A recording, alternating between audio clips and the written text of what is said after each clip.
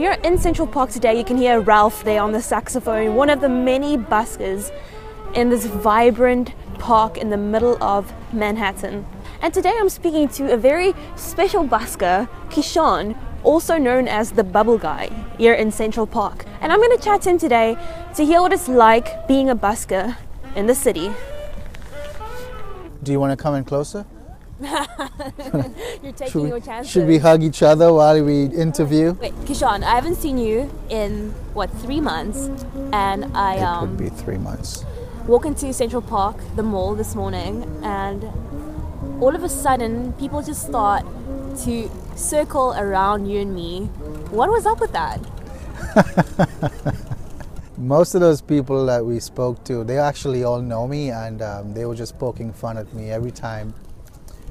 Those guys are breakdancers, and every time they see me talking to a girl, they come running over. I love seeing that. I love seeing you guys interact.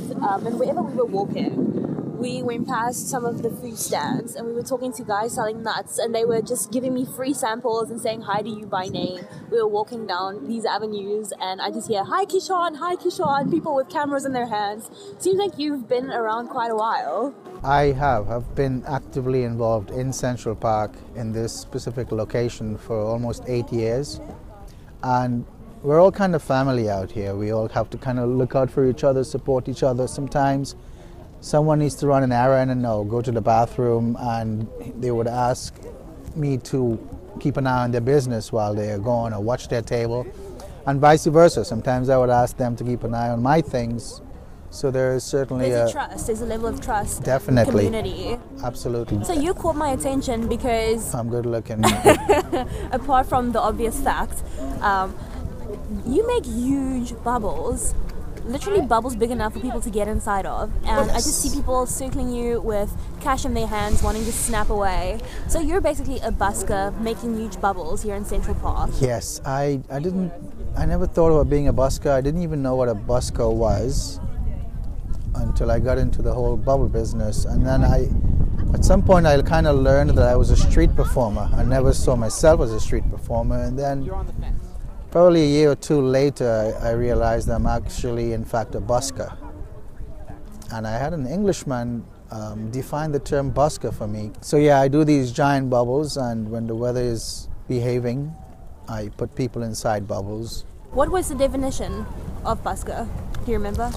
I don't remember clearly, but it was a person who performs in public in exchange for money, I believe it was. And did you instantly know that you love doing this and you're going to spend 8 years doing this already? No, I didn't know I was going to spend 8 years doing it, but I kind of knew I was going to love it before I fully got involved. I was helping a friend to expand his bubble business. And just by observing the people's reactions in the audience, I said to him, hey, Steve, I'm going to come out here and I'm going to make bigger bubbles than you. And he said, bring it on. All right. And that is where my journey kind of started in the bubble business. And now you're the big guy in the business. Well, when I do something, I try to go all in. And of all the guys who's been doing it, I'm the only one who really poured everything into it, gave it my all. To the point now where I'm so attached to it, I have trouble getting away from it. I didn't know I was going to be doing it for 8 years. And wait, you've been on Glee, right? I was on Glee a few years back. They actually found me here and asked me if I'd like to be in their TV show. I'm not sure exactly. Did you watch Glee before they approached you? I never even knew what Glee was or how that it existed. It was only after we did the filming that I decided to go see what this Glee was all about, and that's when I found out that Glee is actually a very, very popular TV show or even something. Even in South Africa, people really enjoy the show. Crazy how life turns out, right? You don't always know that. You don't know if your passion is going to turn into your career. If I can highlight something that I really love about your work, I've kept an eye on buskers in New York City and specifically in Central Park, and I've tried my hand at it as well. And it's tough to get somebody to put $1 down on your bucket. I think it takes a level of sort of rapport, and you have to build up. it takes a lot to get somebody to put that dollar down. What I've seen you do is you give people the opportunity to be part of what your project or your performance is when you put them in the bubble, and instantly it makes them feel like they're part of what you're doing, and I think that just makes them want to put down the money, right? Yes. One thing I learned a long time ago is people really always remember how you made them feel. People kind of, especially in public, they approach you in a very apprehensive way, and you have to do something to kind of put them at ease. So if you see my my little setup, I don't have any signage that tells people to donate or give me money, or it's very inviting, the welcome to join, and then that just makes people want to open their pocketbooks and give you money. I was having this conversation earlier this morning, actually. It's in giving that you receive. So if all you're trying to do is get, it just backfires. It doesn't work. It doesn't come from the right place. Right. It's actually repulsive and it pushes people away. When I've spoken to New Yorkers, the general idea they have of buskers are that a lot of buskers are homeless, or this is their only job. This is the only way they have an income. But I found that so many people do this because they love it or they're making a little extra cash. Do you find that people often mistake buskers for being homeless? Yes, that is something I learned along the way. I think I was actually one of those people as well before I became a busker. I would be on my way to work and I would see a busker in the subway or someplace on a street corner, and somewhere deep in my mind I would just assume that person was homeless, trying to make a few dollars. But that is not necessarily the case. People actually, real musicians actually, who don't want to get caught up in the music industry or having to sign their life away to some meaningless contract, actually work on the streets, especially in New York, and make a very good living out of it. I have friends who cut their own CDs and promote their own music, and they're happy. They live in amazing apartments and in amazing neighborhoods in New York, and they travel around the world, get hired for gigs, and they're nothing anywhere near homeless. Interestingly, I started doing bubbles when I was homeless. Tell me more about that. Prior to being homeless, I used to be a chef. I worked in New York City restaurants for about 15 years or so, and then I just always felt there was more to life than just going to work 50, 60 hours a week and paying bills and sleeping and getting up and going to work. There was a yearning outside of that whole conventional way of living. So then one day I just kind of quit everything.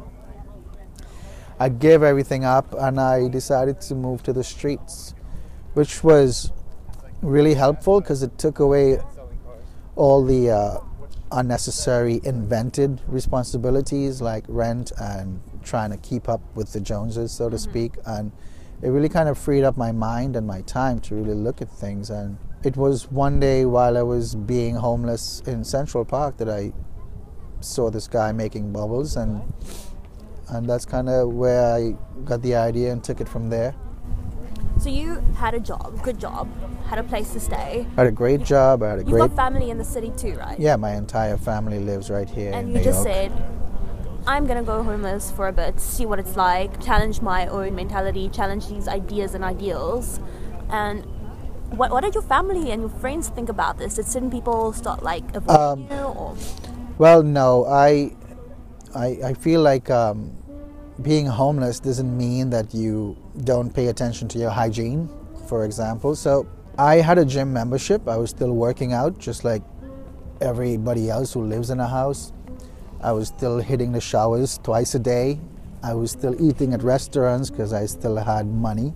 And you had a girlfriend. And actually, I met her. She's the reason why I'm not homeless anymore, because after meeting her, I felt it was disrespectful to her to be sleeping on the street and then visiting her a couple nights a week. So I just kind of moved back indoors. But how long were you on the streets for? I lived homeless for 3 years. And what were some of the highs and the very, very lows. For somebody who would maybe want to challenge these ideals also and try this out for themselves. Well, for me personally, the best part of it was the time freedom. It allowed me to spend a lot of time in bookstores reading, because I kind of felt like reading was one of the ways to kind of get knowledgeable about this whole journey of life. I never really had any lows, because I kind of I did everything in stride. The only problem with being homeless was I couldn't get quality sleep, because every few hours something would happen. Somebody would walk by or do something to interrupt you. I've never been to a shelter. That would have defeated the whole purpose of moving outdoors. Yeah, I would do volunteer work at these places that would offer to help homeless people, but it was really exploiting them. They saw homeless people as a number, not as a person, and somehow that helped their budget for wherever they got their money from. So the more people or the more names they had listed, the more money they got from the government or something like that. And yeah, so it was homelessness was basically a business as far as I was concerned. So, and I didn't want to be a part of that system. I wanted to earn my own money and pay my own way, basically. And I think you've created some very special relationships from what I can see, and this seems like quite the community here in Central Park. I'm sure everybody has their little arguments about territory, about busking corners and such. Yes, everyone tends to get territorial, and I mean everyone. The hot dog guys have a bidding system that they go through every year so that the highest bidder gets the best spots. The artist that sells their paints, they get here early. Recently we actually had a physical fight between two artists they were selling the same material for different prices, and they got into an argument that turned into a fight. The break dancers, they get territorial about who was here first and who grew up here and who was born here. And in my personal life, the bubble business, I've helped a lot of guys get into the business as a way of earning money, and they also got territorial. And in the grand scheme of things, it's the wrong approach, because I always say there's enough room for all of us, and as long as the wind is blowing, you could make bubbles. Wherever there's air, you could make bubbles. But if you get caught up in that me mentality, and if you think that guy over there making bubbles is stealing your oxygen, then you got to check your priorities. Yeah, it backfires, because you don't ever want to compete. You want to be creative. Because once you start thinking competitive, you lose your ability to think creatively. Hey puppy, we're sitting here in the mall in Central Park, and you actually have your setup right at the edge. What is this waterfall? They call that the center of Central Park, isn't it? Yes, the Bethesda fountain. And that's where people can find you. Yes. Most days. Yes. Of the year. As long as the weather is good, if you see a giant bubble floating by, chances are it's me.